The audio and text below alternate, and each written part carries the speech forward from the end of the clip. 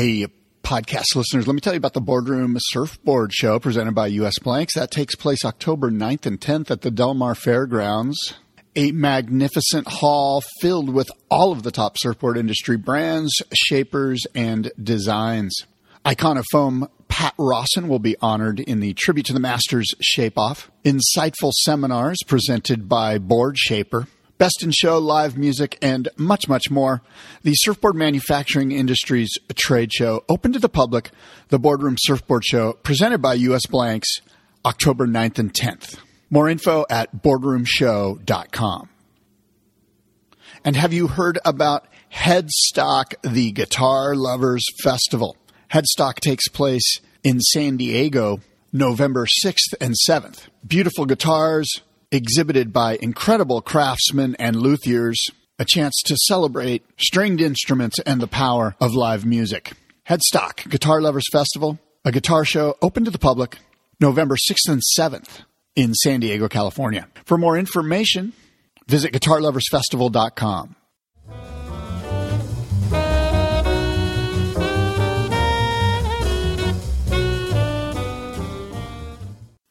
Many know Graham Smith as the father of WCT campaigner Jordy Smith. That was certainly my connection to Graham Smith. What I didn't know about was his lifelong passion for building surfboards, a passion that has taken him all around the world. In many ways, this is the greatest time to be a middle-aged surfer, as most of the red-hot shapers from the turn of the century are now themselves middle-aged and building boards that make sense for themselves. And that translates into well-thought-out volumes and foils that allow us to catch waves, but also for the dream to be kept alive. Yes, we still like to carve, and Graham Smith gets it. Full disclosure, I ordered a board from G, the Fat Monk model. Not that I'm fat, perhaps a few inches popping out as love handles along the hip line. And not a monk, but I am a fan of Thomas Merton's opus, New Seeds of Contemplation. But after reading through the design elements on the Smith Shapes website, I settled on a board that made the most sense for me. On this episode of the Boardroom Podcast, Graham Smith of Smith Shapes, husband, father, surfboard builder. Let us begin.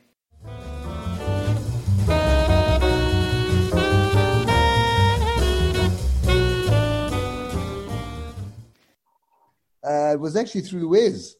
But I mean, I've known all about you guys, man, but Wes really introduced us, to you because of, I think it was one of the past comments that you actually made. I can't remember, I can't recall, but he said it was really cool. And he listened into what you were talking about. And he said, wow, this guy's really on the program, and he spoke really highly of Jordy and a couple other things. And Wes said, well, we should reach out to him. I mean, it's just not really often we have someone who gives us this love, so that's where it all started. Well, that's nice to hear. Now, I've got sort of an off question for you. This guy Rodriguez, right? The singer Rodriguez. Apparently, yeah. he was a big deal in South Africa. What do you know about this guy? Plenty. Basically, I'd say it was possibly around about 70, 75 or 72, around that area where one of South African kind of a surfer, muso, was traveling, and he picked up this, one of the records that was kind of being showcased in one of the LP, because it was all LPs those days, Yeah. And he picked this thing up and he said, wow, this is kind of crazy music. This is unreal. He took it back to South Africa, and he knew someone on the radio, you know what I mean? And they kind of just played one or two of their songs. But I Wonder became one of the biggest hits in South Africa, and it was huge. And I mean, he never came here because I think, but he did come to South Africa. I can't remember what date it was or when, but it was in the 80s, and he was a huge hit, And he was. Yeah. We all knew about him, I mean, and it was kind of like surfing music as well, as a little bit more, I wouldn't say it had a reflection of how would you say it, being biased against black or this or that or whatever. It was just how he was, being. Yeah, it was 1998 actually. Yeah, do you know he was so? I don't know if you know, but they did a documentary film on this guy. Oh yeah. Yeah, 100%. Yeah, yeah, we won an Academy Award. Searching for Sugar Man. Exactly, and that's how I found out about this guy. Because here in the States, we had no idea who this guy was, and all my South African friends are like, "Yeah, he's like Bob Dylan," and we're like, "What? Yeah, I've never heard of the guy." You're right. He's our Bob Dylan, basically. It was crazy, I think he had most probably 2 or 3 hits on our top 10 in South Africa, top 20. Yeah, for sure, 100%. It was the anti-apartheid kind of scenario. Who is that feeding you all these answers over here in the corner? Is that Wes? My wife. Oh, that's your wife. Because she was right into it. Yeah, that's Lou. Oh, hi. How are you, sweetheart? Good to see you. Yeah, good to see you. So let me change tracks here a little bit, G. I'd like to get a little bit of background on you. When did you start surfing? What was your first surfboard? Well, basically, my dad was kind of like a little bit of a part-time lifeguard, down on the beach. This is going back in, say, 1960 or so, when I was still a super grom, you know what I mean? Yeah. And then I got into my brothers were riding Ken Bens, big Ken Bens. The Woodies were still out then. And then the Ken Ben was kind of like an epoxy bubble foam, which we called it bubble foam, not styro those days. It was called like a bubble foam. Yeah. And then I kind of slowly got into it, but the board was too big and I was too young trying to carry it at 10 years old. And then at around about 13, 14, I was walking down West Street and I bumped into Max Wetland, who had a big wetland surf shop, skate shop, kind of thing, the same as what Zephyr were doing back in the day in California, Mm-hmm. And I walked past his shop on a Saturday morning and he said, "Hey, Grom, you see the road? You see the tea room across the road?" And he gave me R1, which was like $1. Go and get us 3 cold drinks and 3 like hot cross buns or something, or Chelsea buns.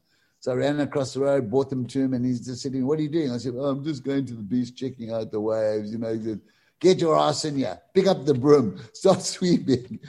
It was just, that was it. I just became part of this little shop, and then slowly got involved in de-waxing boards. All the boards around them were 9-footers and 8-footers, Let me ask you this. When you were walking down that street and you just happened to run into Max Wetland, do you think if you were not walking down that street, you'd be in the position you are now, or would you have eventually found your way to the surf and to building surfboards? I don't think as early as that, but obviously when I got to Standard 5, a lot of kids came and they were living down at Addington Beach.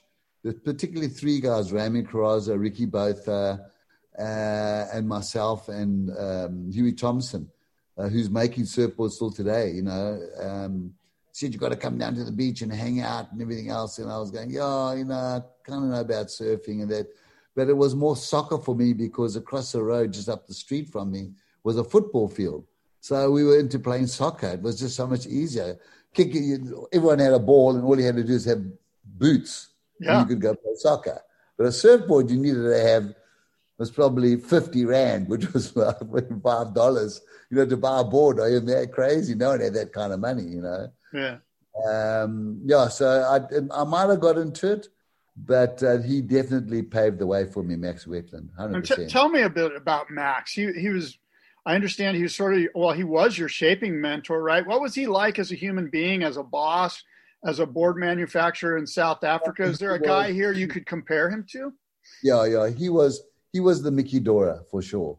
He was the Mickey Dora Batty of surfing, and he was in the South African team. He went to California with a guy, Ant van der Heevel, who won an event in America. I actually have his surfboard, his longboard at my factory, which is number 58, and they created this Ant van der Heevel model kind of thing. But Max was an innovator for sure. He had George Thompson. I'm sure you might have heard of George Thompson. There was Mac Wetton, Robert McWade. All these guys were part of this crew that traveled all over the world. And then they were invited by Bud Brown.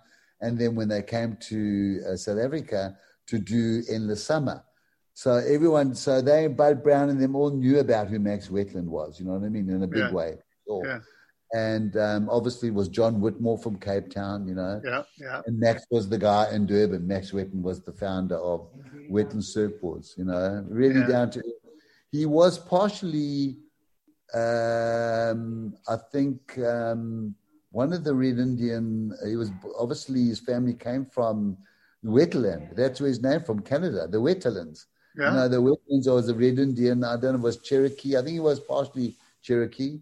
So, and then he went back to, in that whole apartheid regime that came around the 82s, 83, 85, Max said, shit, let me get out of here and go back home to Canada. And he spent another 10, 12 years there.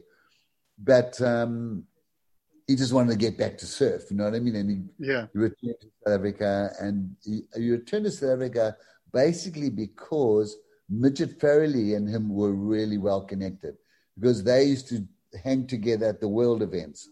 You know, in Punta Rocas in Peru, they had one of the world events, and obviously back in California, all over the world and I mean, basically they went to these events, Australia.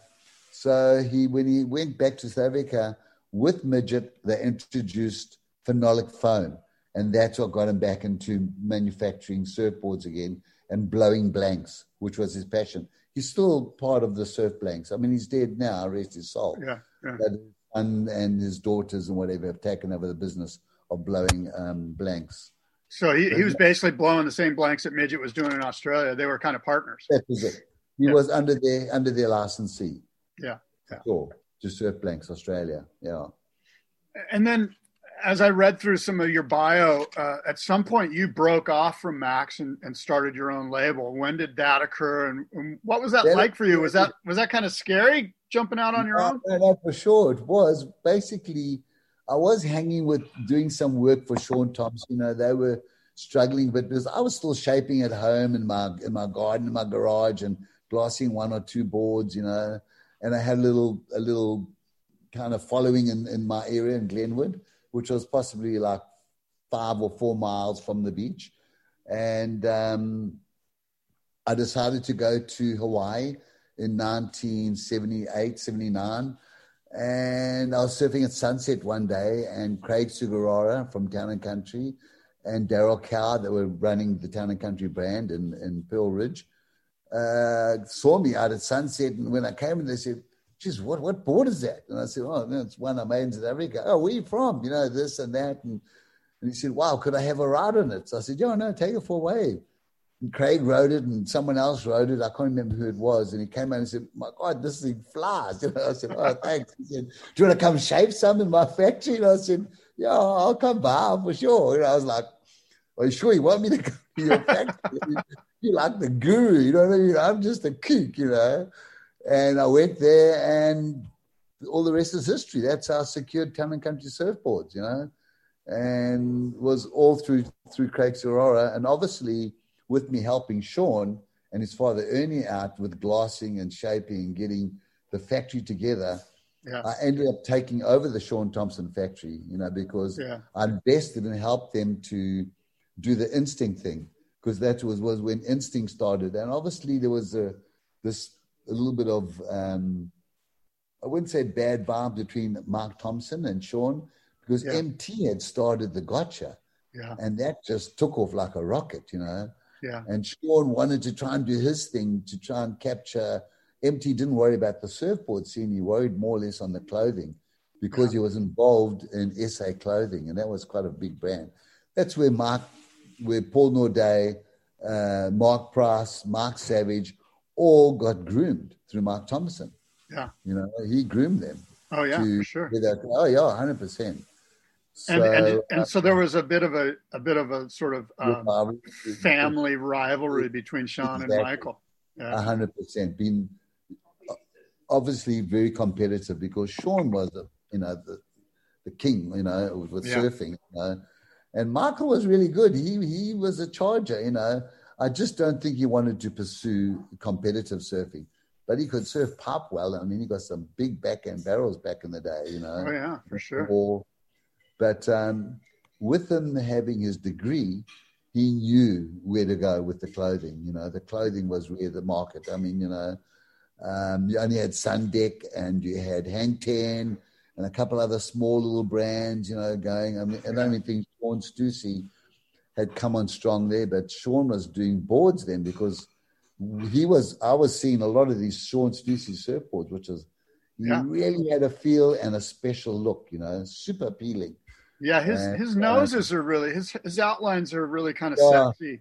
Well, he had a bit of a wider nose, but the tails worked well, and they kind of templed in, and the templed nose kind of got taken away when he put the beak in.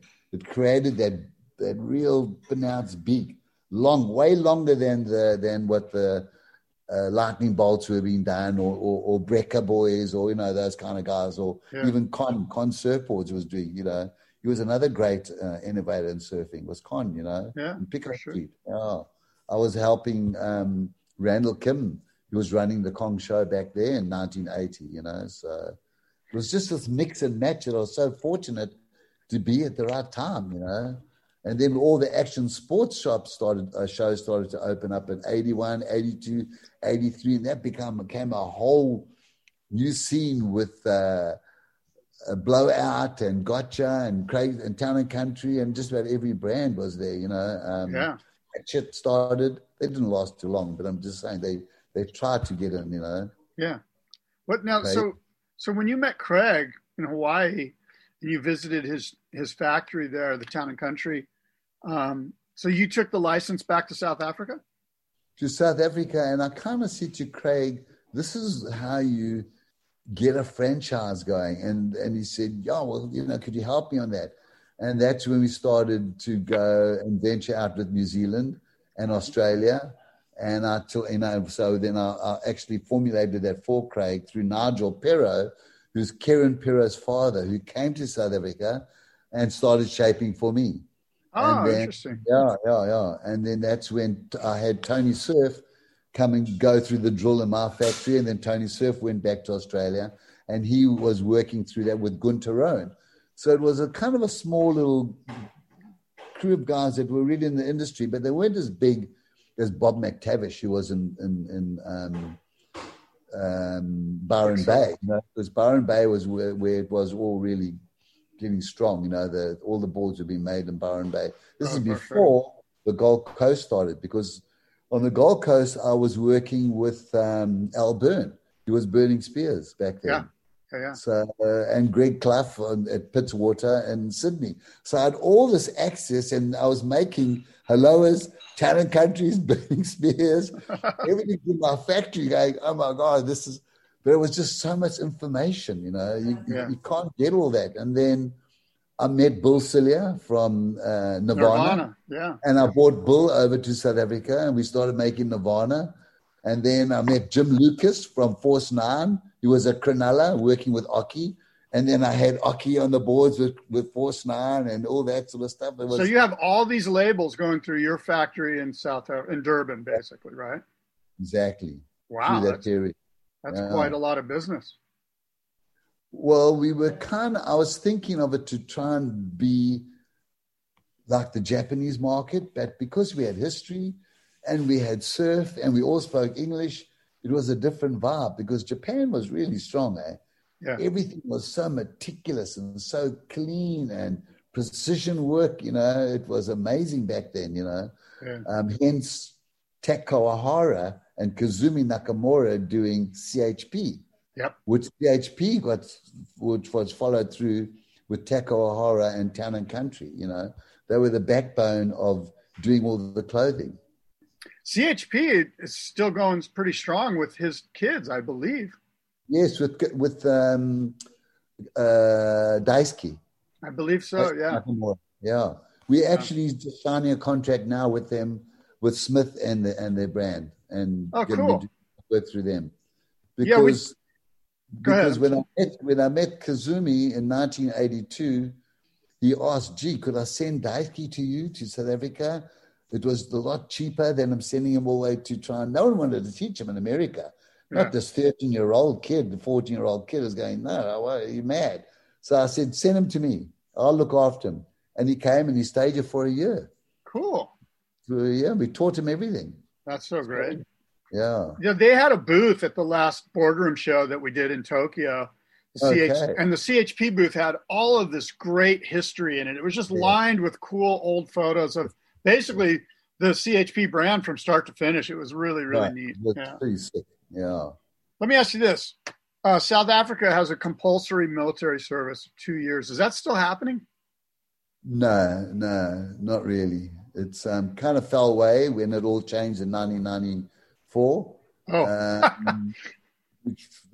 Like everything else fell away. right. Okay, fair enough. For some reason, I thought that was still happening, but I apologize. Well, I was doing cadets. We all did cadets at school from then at 6, which is like when you're around 13 years old, 14. And then my junior certificate, I left school having my junior certificate, which is like a standard 8 before you go to college. And I turned 17 and the 2nd of July. And the 4th of July, I was in the army. I was going up to doing my 3 months basic. And then it was going on the border, on the border because there was so much terrorism going around with all the outside countries of South Africa. No one really knew what was going on. And there was Angola, there was the Kafiri Strip, there was Rhodesian border, all this nonsense. Was it scary? Yeah, it was pretty scary. I mean, it was life and death, definitely. And then I had to do camps for 10 years after that. So from 17 to 27, I had to do 10 years of camps, 3 weeks at a time, just to get you tuned up again, your gun and this and different rifles and all the rest of it, Yeah. Wow. Yeah. Fascinating. It's kind of interesting. Tell me about,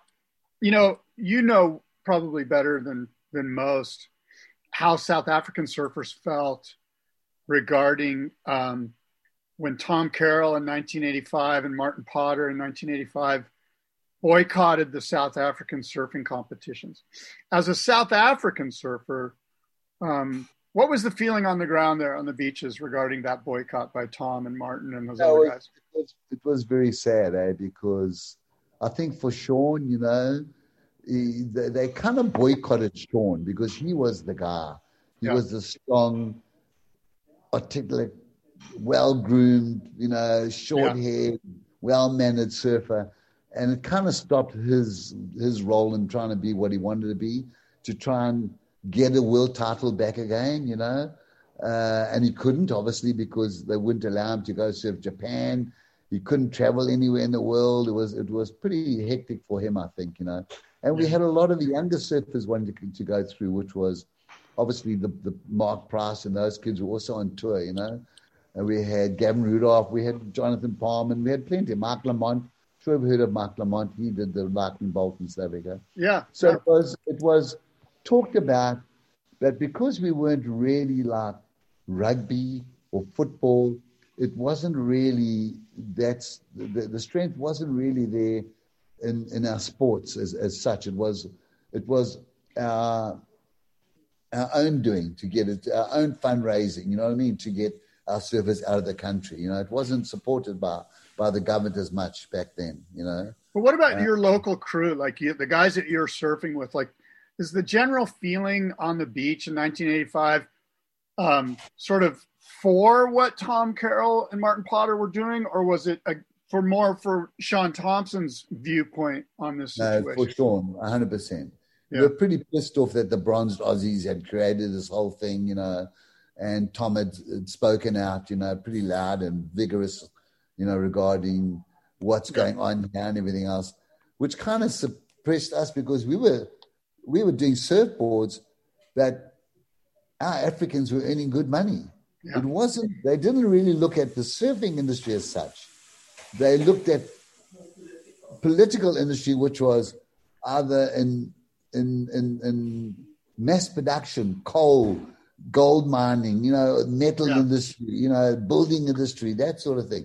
Our guys they were working for us, our artisans, which were Africans, of course, were thoroughly so stoked because they weren't on the same tier salary-wise as what it would be if they were working in the gold mine. That's where it was all happening.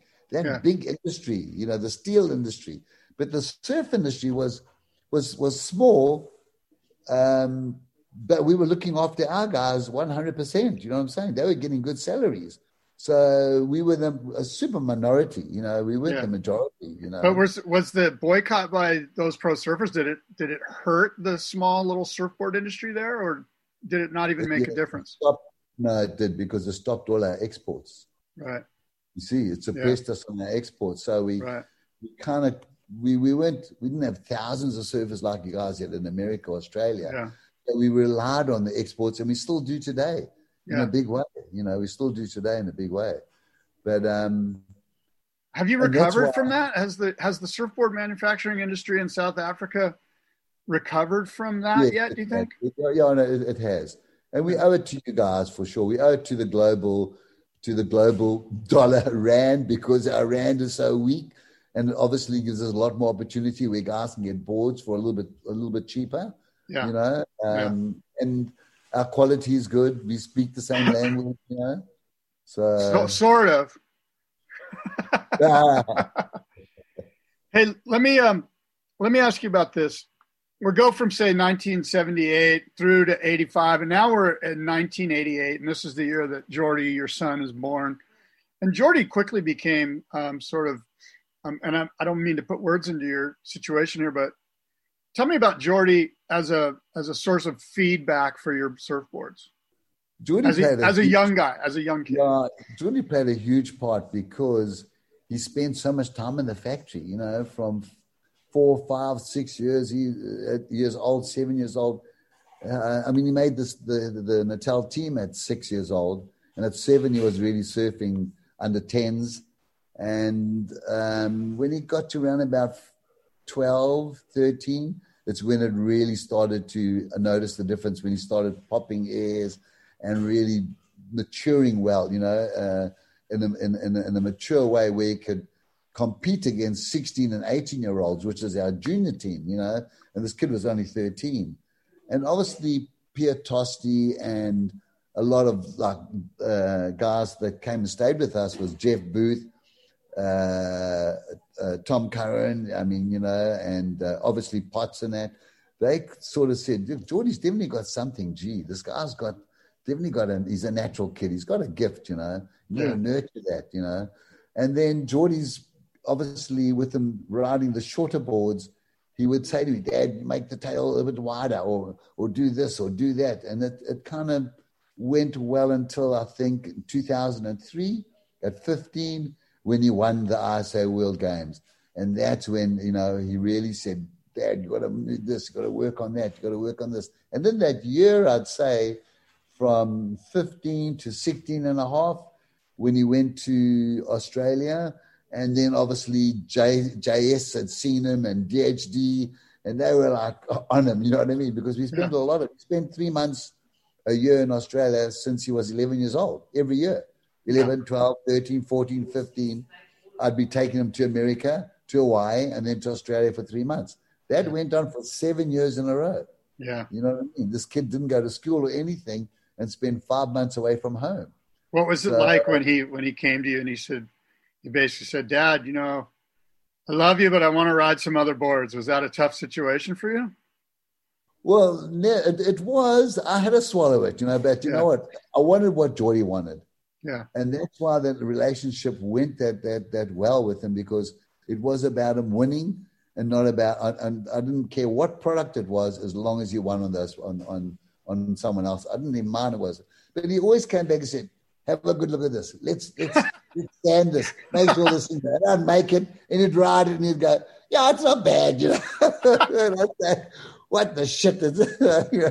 But you had to hold back, it was tough. It was tough to swallow, Yeah, for sure. But if you have a look at the past history, there would be, what's that, babe? No, I'm saying because Jordy was riding the boards, you were making all those kids boards. Oh, yeah, no, because he was riding those boards, and he brought them back to the factory, and we kind of went through scanning them and that, and the kids came. They all those South Africans rode my boards. They were going, hey, gee, that's what actually kept us going so well, because they knew what the Geordie thing was all about, and it possibly putting him on the map on a global sense as well with JS. It opened up a lot of doors for him, the sponsorship game, and a lot more attention was paid to Geordie, Yeah, it was for sure the smart thing to do.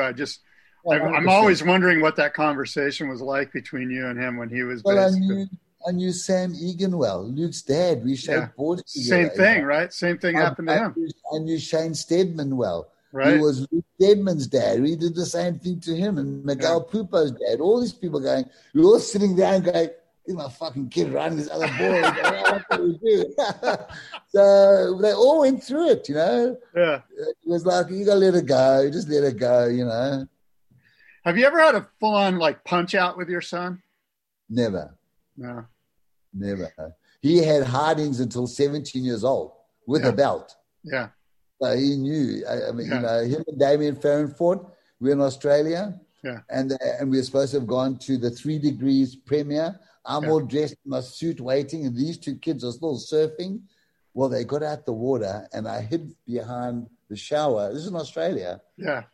And I went and I broke a branch off a tree, took all the leaves off like a long 2-meter stick. Yeah. And they were in the shower looking for me, going, "Oh my God, where's Dad? With your old man."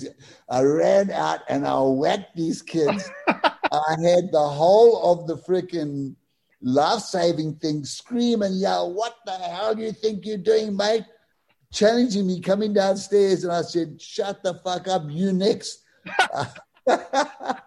Anyway, I was tanning these guys on the arse with the stick because they were late. Oh, that's classic. That's so good. I'm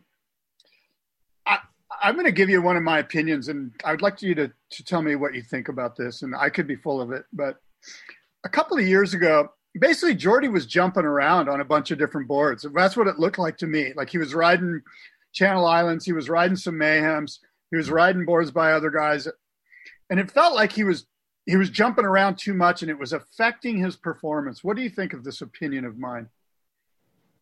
It's a true point, because if you think about it, Kelly won 11 titles on one brand. Exactly. Doyle Parkinson won it on one brand. Mick won it on one brand.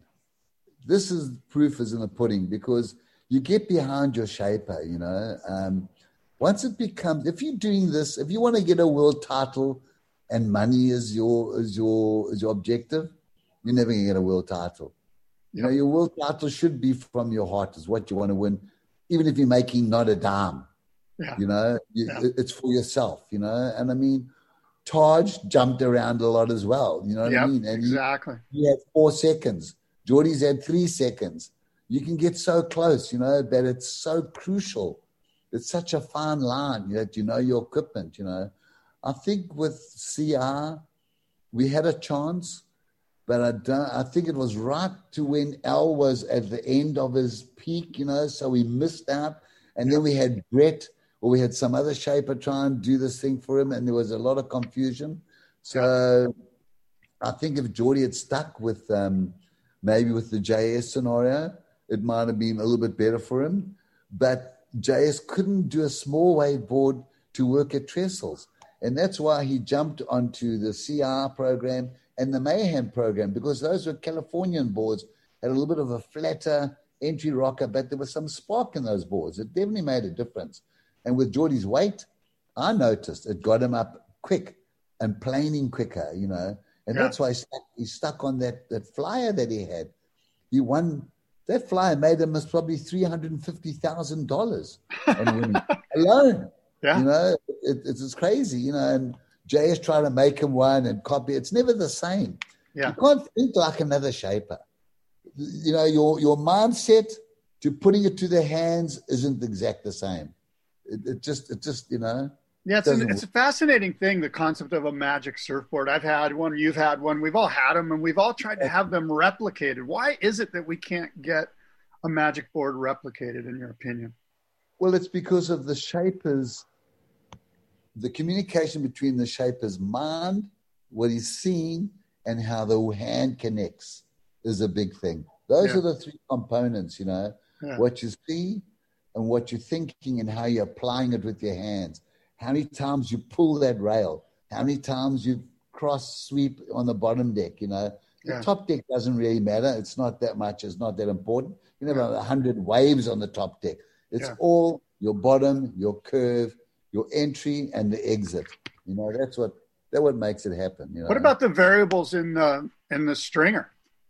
The wood and the stringer. Do you think the flex has effect? I only have stringers. I don't agree in all this stringerless and you're putting carbon on. It's not the same. The difference with the stringer is that the recoil flex pattern of your stringer will bring it back to its true cut of the file. Yeah. That's my belief. Once you stick some funny little spine tech on the top deck where it's doing nothing, it should be stuck on the bottom. I can't understand why it's on the top, because it's got to push back down to get us true flex. That sounds, to me, it's not. It's just my opinion. Yeah. But even with all Geordie's epoxies, we're always putting in a 3mm stringer. And strangely enough, Merrick did that for Geordie on the epoxy when I said to them, don't do a stringless, just use a 3mm stringer. And when we were designing the rookie, that's how the rookie came about. So after a while, Al asked us to pop in, so we popped in. And then he said, gee, look, we want to design a new board for Geordie knows on the scene. What do you suggest? So I had made up a rocker stick. And I'd taken that rocker stick off the JS. And I went into Al and I asked him, can you cut me four boards? These are the measurements I gave you, and that's the rocker I gave you.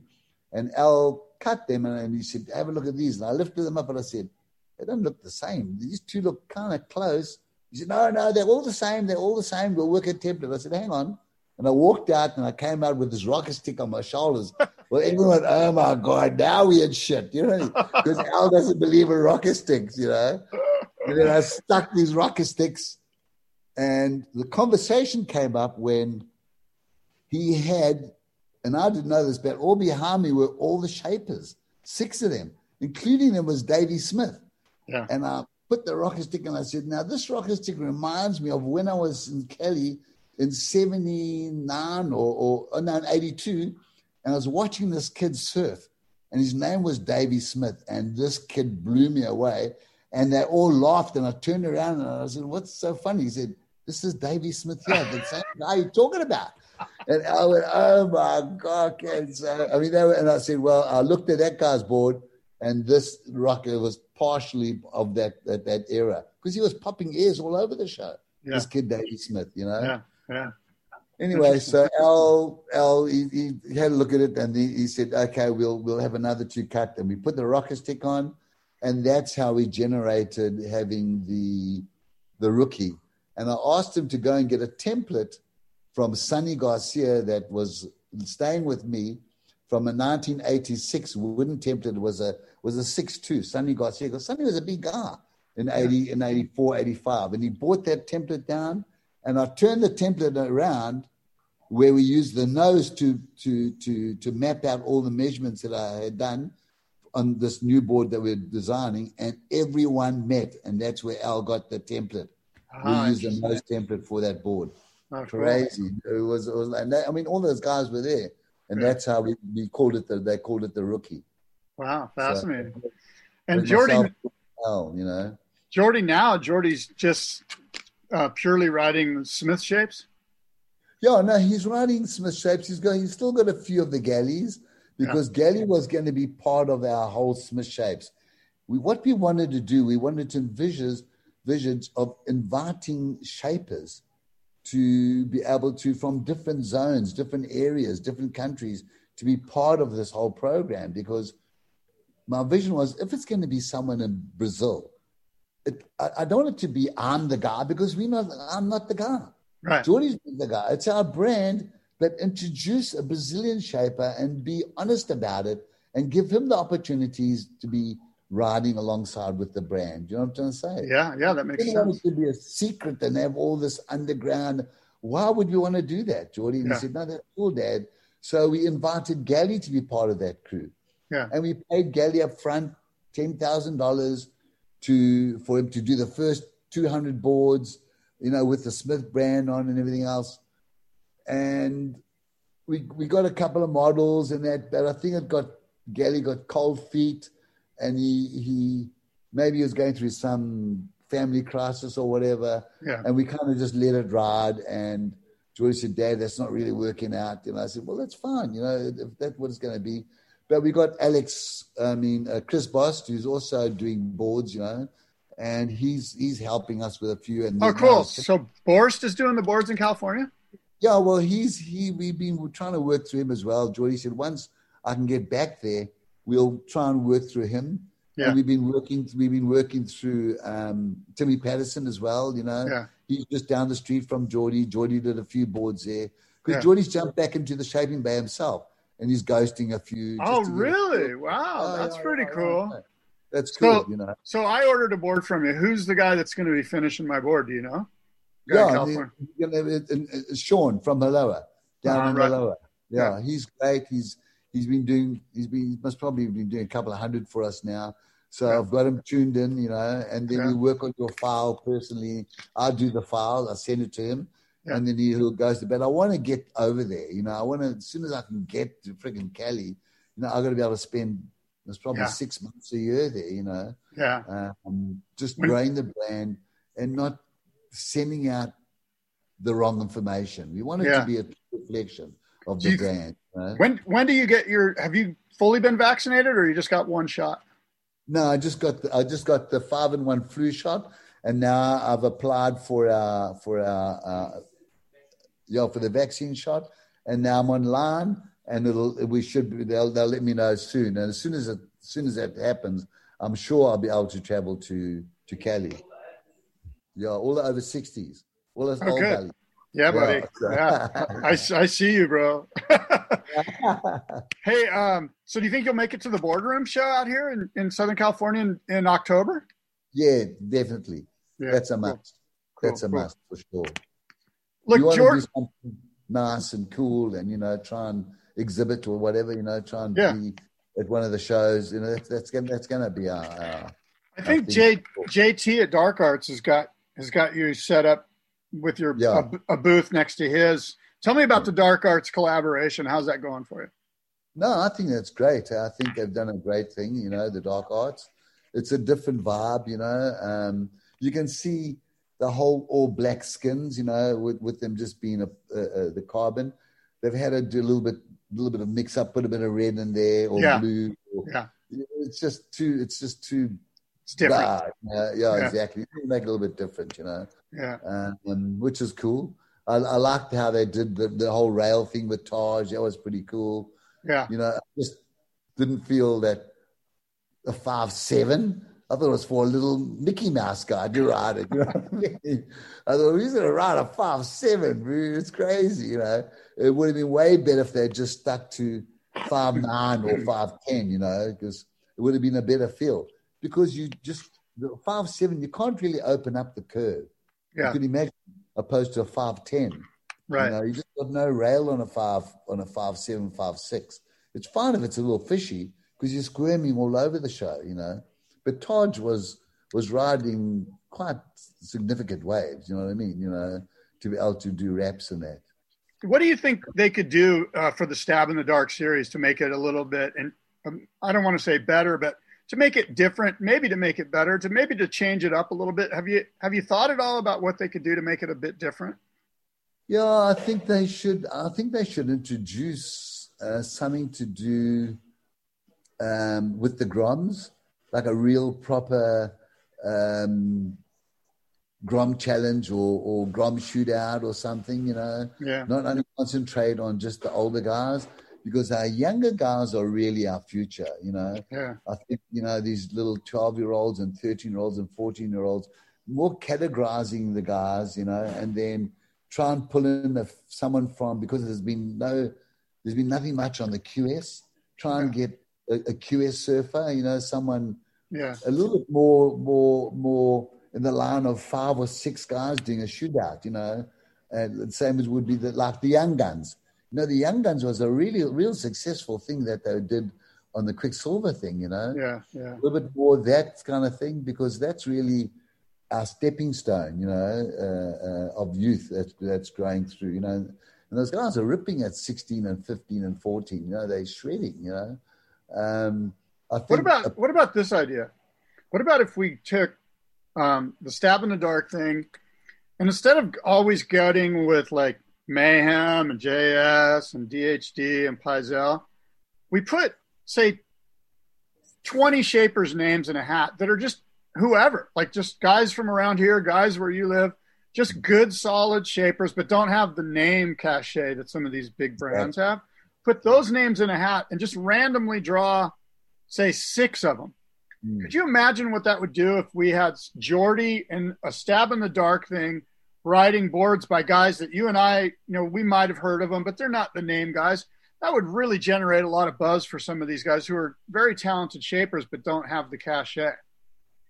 Well, I think everyone's just trying to protect their little Yeah. show that they have. I mean, we can see it off the cuff. I mean, why should there be four Stab in the Darks and it's always Pizel, it's always Mayhem, it's the same drill? I mean, CR kind of moved away from it. They didn't want to be a part of it, That's why they had to bring Timmy Patterson in, or ourselves, I think the Dark Arts had to invite us because they're making our brand. You know what I'm saying? Yeah. But I agree 100%. There's so much talent out there. Yeah. I mean, look how Kelly discovered Tomo. Yeah. Tomo wasn't even on the map until he's gone down surfing down the coast at Kingscliff, and he sees this door-looking board with a big V cut out the back like a Vanguard. He goes, "Yeah, dude, what is this?" He says, "Oh, it's just what I do. This is my thing." He goes, "Can I have a ride on this thing?" "Yeah, take it for a ride." Kelly goes, "Oh my God, this thing flies." You know what I mean? This guy, and he heads it. "Okay, do you want to come back to my place?" And then Kelly got under his wing. Yeah. I mean, Kelly basically, I wouldn't say he's prostituted all these shapers, but he's tapped onto Tomo, and he's tapped onto Weber, and now George Greeno, and then Takora. He's not even a shaper. Yeah, exactly. But he's saying his name, Yeah. and he's done amazing. Believe you me, he's done amazing with sales, and I know a lot of Californians hate him because he's the pop-out master, And it just shows you that fine line between everyone's saying you've got to pay attention to finer detail, it's not going to go. Well, there's these kids jumping on these boards and ripping the shit out of these things that are just pop-outs. Yeah. Yeah. So it means it's all about the talent, the surfer. Yeah. 90% is the surfer. 10% is the board, Yeah. And then, as you know, too, the number of surfers out here that are capable of understanding the nuance between a 1/4 inch or 1/8 of an inch of tail rocker. There aren't, most of us are just happy to paddle around and catch a wave. 100%.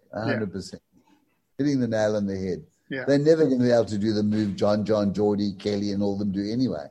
Yeah. Are you keen on, do you watch a lot of the WSL competitions? Oh, yeah, all the time. Yeah, of course.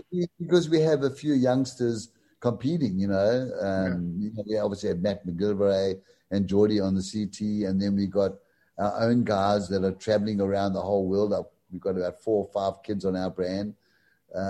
We're helping them get to where they're getting, and so we've got to pay attention to that, and I do a bit of coaching, a bit of mentoring, so. Yeah. Let's talk a little bit about where Jordy's at this year on tour. He's got a 5th place at Pipe, and he's got 2 9th places now on the east coast of Australia. Understanding that Jordy's a big guy, and those waves at Newcastle and Narrabeen were pretty small. How do you think Jordy, and you probably speak to him, but how does Jordy feel with 2 9th places on the east coast of Australia? I don't think it's the 9 places. I think it's losing to he lost to. Yeah. And more so than anything. And then really realizing giving up the opportunity that he should have really had and capitalized on it, because it was so much heat on, heat off. And I think, in my sense, he was a little bit lonely. He really never really had a sparring partner with him. It's his little kid, 4 or 5 months old baby, his wife, and himself, Yeah. And I think it would have been a little bit better for him to have had a sparring partner with him, to go down with your 3 boards. He takes one out. He's having 5 waves on that one. I'm paddling out the other one. We're changing. I'm coming in, picking the other board. He's having another 5 waves. Then we're going out there. We've got someone on the beach riding down. One's catching a little bit on the lefts.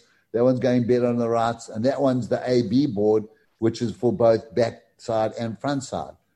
Now, there was only predominantly rights in the beginning, but there were a few lefts, you know what I mean? Yeah. At Narrabeen, but not at Newcastle. Yeah. And it was all off the reef. So I think in his heat against Connor, it was about anchoring. You need to anchor and dance with your partner. Stick to him like glue, hold the inside, and don't try and create, because there's nothing significant coming past 2.5 foot wave. You know what I'm trying to say? It was, you had to stick to not trying to create a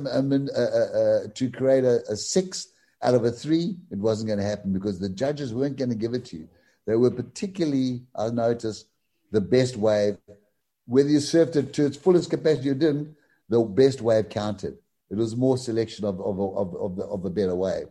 I still feel that he got robbed, that Connor never got the score on that last wave.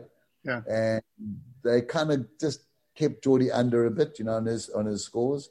He did off the tops and what he did.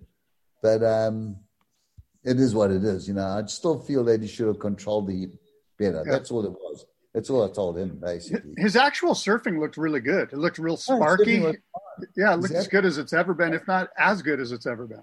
I think, he was way more sparky. Yeah. Definitely. Just you had to be on the 2 best waves. Exactly. To make a difference. That was all it, Yeah.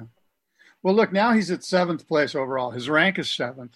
In my opinion, it's kind of a good place to be. He got through the crappy surf. Yeah. He's going to Western Oz. Hopefully the waves are bigger. He's going to have more opportunity to perform some big power surfing that he's known for, as well as his aerial game. Yeah. In 7th place, he's kind of under the radar. The conventional wisdom is everyone's talking Gabe, everyone's talking Edelo, everyone's talking Morgan Sibilic. Jordy's not in the conversation, so to speak, and I think that's a good place for him. What are your thoughts on this? No, 100%. Like I said to him this morning, I said, I feel it's better because we slipstreaming. Let's just slipstream behind them. You know what I mean? Wait our turn, and then we can overtake. At the moment, you don't want to have the target on your back. You know what I'm trying to say? Let all that conversation go and then strike. You know what I mean? Let's hope he'll strike back for sure. He's got the equipment. He knows Margaret's well. You see, Margaret's, it's a bigger wave. There's way more opportunities, You can take the first one or the second one or the last one. It doesn't matter. You can manufacture a score. Yeah. That's the difference. Where these 2 events were, it was pretty hard to manufacture a score unless you went to the air. Yeah. I mean, if it made that air, he would have got a 9.5 flat out. But it's just that the wave disappeared. There was just nothing at the end of the wave. It had run into deep water. He needed to have punted, was probably 3 meters prior to that, to land and to give him some push. But where he landed, it was just cushioning and there's nothing there, Yeah. So how does looking forward after the 2 events in Western Australia, would 5th place or better be positives for Geordie, do you think? Yeah, no, 100%. Yeah. 100%. You've got to be in the conversation, like you said. You've got to try to be around about the 4th or 5th, because I think 1, 2, and 3 are going to be that far ahead. Yeah. Remember, we already got Italo and them sitting at 15,000 points ahead. Yeah. So the 1, 2, and 3 is really going to be taken. It's 4th and 5th is going to be the conversation that you're really going to have a stronghold, to keep. How do you feel about these other events coming on tour, like the event at Barra and I believe there was a couple of others, but they're slipping my mind right now. But as far as waves that meet Geordie's capacity. Yeah, no, we're on target there. There's no problem there. I just think the Brazil is going to be a tough, the COVID shit and all this, it's worrisome, it's crazy. I can't even understand. I can't see Brazil even happening. I don't think they're going to have Brazil. Why don't they just come to JPay? It's the only place that they make money. It's weird. It's a weird one. And then, Geordie's been outspoken about the Kelly's wave pool in Lemoore. And rightly so. It's not a fun wave to watch as an end user, consumer, a fan. And it's rather, we almost know the outcome before even going there. Yeah. But he's also done well there in the Founders Cup. Geordie did pretty good. The very first sort of test run of that wave competitively. What are your thoughts on that wave as a competition format? He actually, for a competition format, look, it is what it is. It's not my ideal wave, or whatever, but Geordie doesn't mind it at all. From the Founders Cup, he enjoyed surfing it, and he did what he had to do, the moves, and they did really well. And then when they had the CT and they ran that event, he was doing what he's supposed to have done, the airs and everything else. He just didn't get the scores. I'm going, he did an air and Kelly got an 8.5 and Geordie got like a 7.5. I was wondering, what are they looking for? What is this whole, they're not sticking to what they should be stuck in. Then on the backside, he did another nice little air until it got him to a stage where he had to go out his comfort zone and do something extraordinary, and that's when you blow it, you see. Yeah. To what he sticks to. I mean, he even rode Kelly's boards here. They went really well. I mean, we've actually designed a few boards around that, and he's been testing those, and they go really well. So we have our equipment. So he's ready for it. It is what it is, and we've got to do our best. He's got to, although it's not what he really wants, but let's go into it with our mindset with a positive, thought behind it. What are your thoughts on the WSL as a whole regarding this whole COVID situation? It's been a tough deal for all of us. How do you think the WSL has performed? I don't think they've performed well, my honest opinion. I just think that there's been too many ifs and this and that, and I think they've had a bit of pressure, and their other sponsors, their sideline sponsors have told them, you better get out the gates, you know what I mean? There's all this money involved, and we're having nothing to showcase for it. And, this is the outcome of them having to do the event in Hawaii, which was great. I enjoyed PARP, that was great. And then obviously, and exactly, the surfers to get to the place through COVID and this testing, and obviously Geordie with his kid and everything else. But I mean, you can't speak for everyone, with Geordie. But I mean, for the WSL, I just feel they just haven't really met the demands that they should have. They should have been a lot tighter. They should have, too much money is spent on just all this harp and shit and all these people running around. I'm going, what are these people getting paid for? And what have they, what have they got Jesse Maladaya? I mean, what's the women running our men's show? I mean, what is going on? How did this all come about? What about? I'm happy with that. I mean, Yeah. I'm of the opinion that, and this is purely from an end user, from a fan base point of view, that the WSL should trim the number of surfers on tour. I wouldn't mind if there was 24 or 16 surfers like there used to be, because frankly, the difference between the top 10 and the bottom 22 is significant. Yeah, 100%. Yeah. So I don't know why they're fielding so many. And if you remember years back, Kelly wanted to do his thing, where would have just been 16 surfers. It's a shorter event. It's prime time where Geordie's had his heat in the afternoon. In the morning, the guys are standing up getting 10s and 9s and barrels. And then Geordie's heat is late in the afternoon at 3 o'clock, and it's east onshore, and the swells drop, and it's high tide. I mean, Yeah. it's not fair game. And I know it's an excuse, but everyone should have equal opportunity. How do we get to that equation? By having less surfers, you know? Yeah, I'm a believer that the surfers are the waves are the real stars. Let's put the surfers in really good waves, and we'll all be happy. And 16 surfers, I think, would get that done. Yeah, 100%. 100%, you know. They don't want to kind of stop through 6 heats and then, I mean, well, if there's 16 heats, the first 8, and then wait the next 8 to do the next 8. They're just trying to run the whole event right through it, you know, and put the women in when the waves were best in the morning when it was cranking, glassy, and then the men's went in around about 11 o'clock, right up to Geordie's last heat. Well, he won that. Thank goodness he won that heat. And then he lost his heat he had 2 heats, late heats in the day, you know, twice in a row. When he was the first heat, the next morning was good against the Brazilian. Yeah. My dog just heard your dog. That sounds like a big mean dog you got there. Boo. You got this will eat your leg in half, bite it in half, honestly. I believe it. It sounds vicious. Oh my. Hey, did you ever see that that documentary about Ginger Baker, the drummer for Cream? No, but I know who he is. Yeah, well, he was in South Africa for a while, and he had these Rhodesian Ridgebacks that were pretty powerful dog. Let's get back to this WSL real quick. I was wondering if I was of the opinion that maybe they just take this year off. Do you think they would have been better off just taking it this year off, or is that something they couldn't? Go ahead. What's your opinion on that? That's exactly what you heard Lou in the background saying.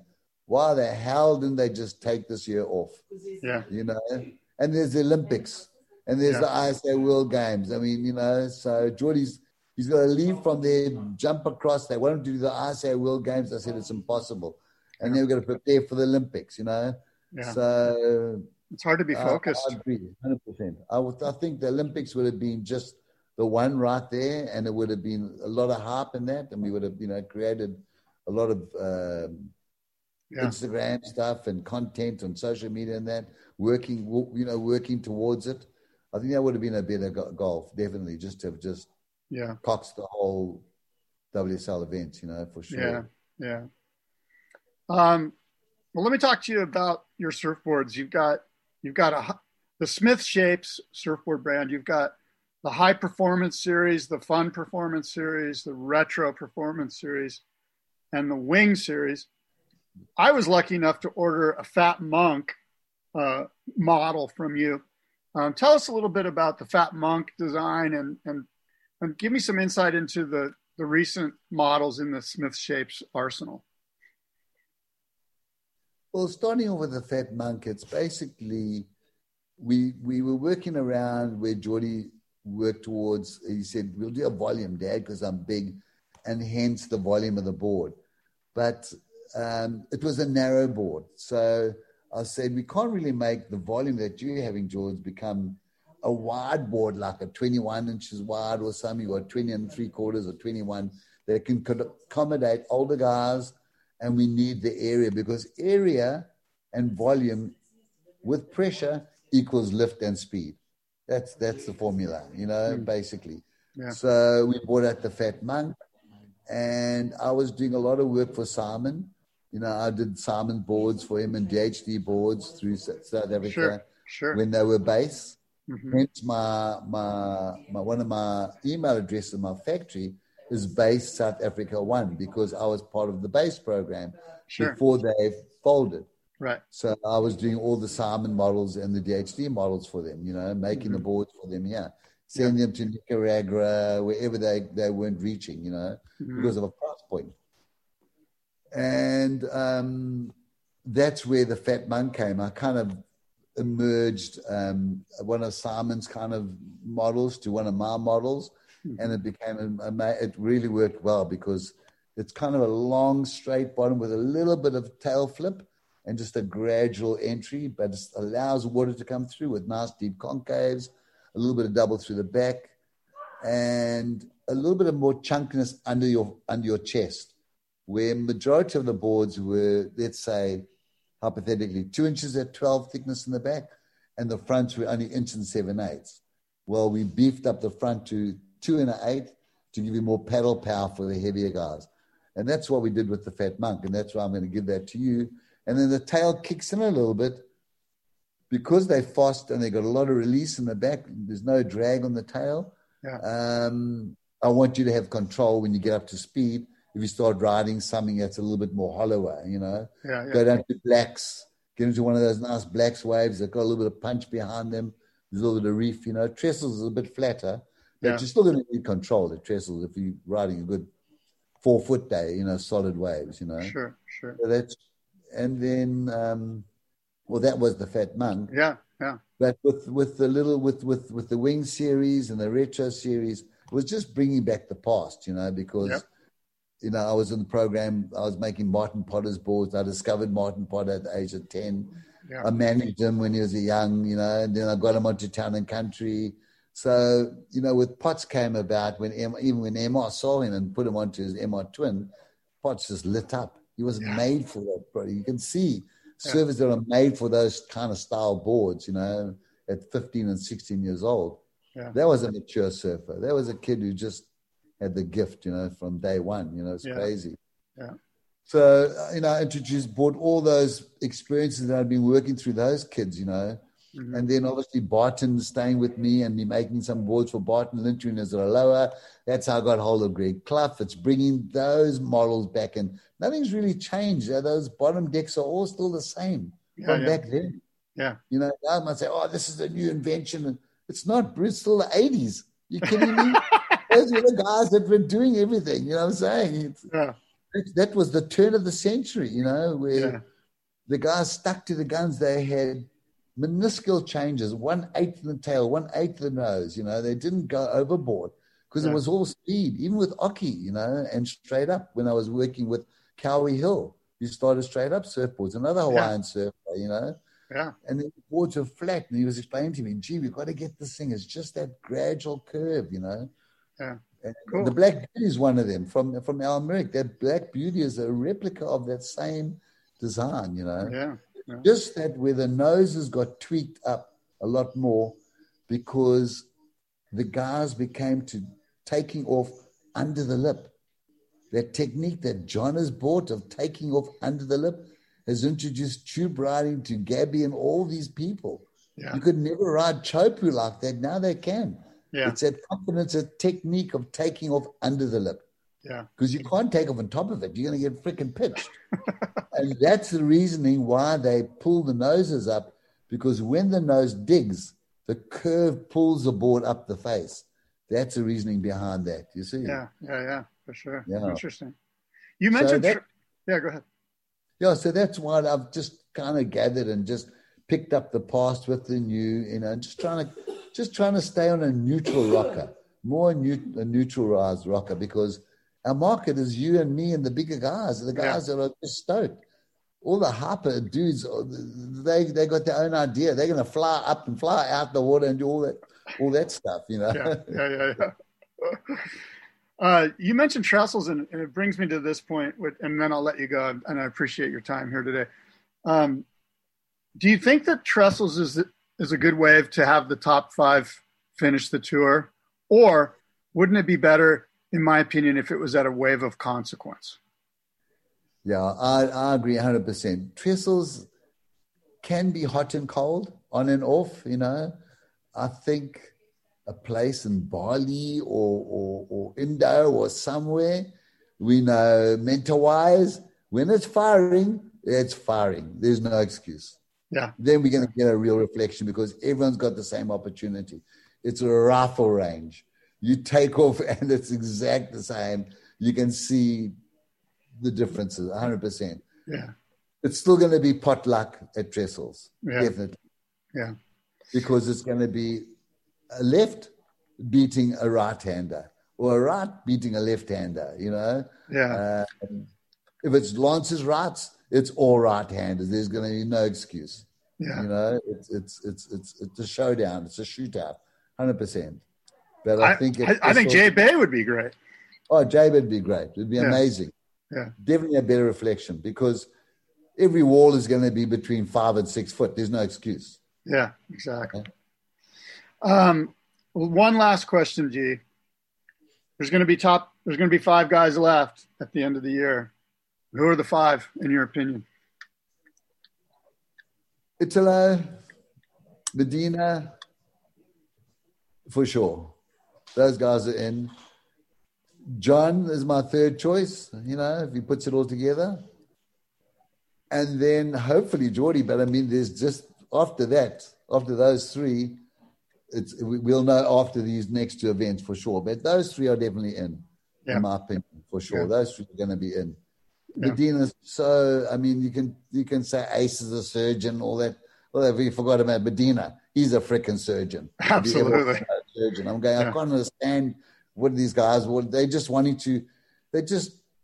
dragging them into the conversation. I'm going, are you kidding me? Yeah. Ace hasn't done an air in any event. I know. I agree. You know? I love the guy. I love him too. I'm just going, come on. You know? I know. I agree.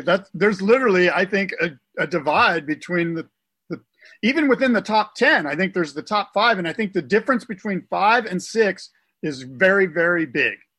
Exactly, 100%, 100%.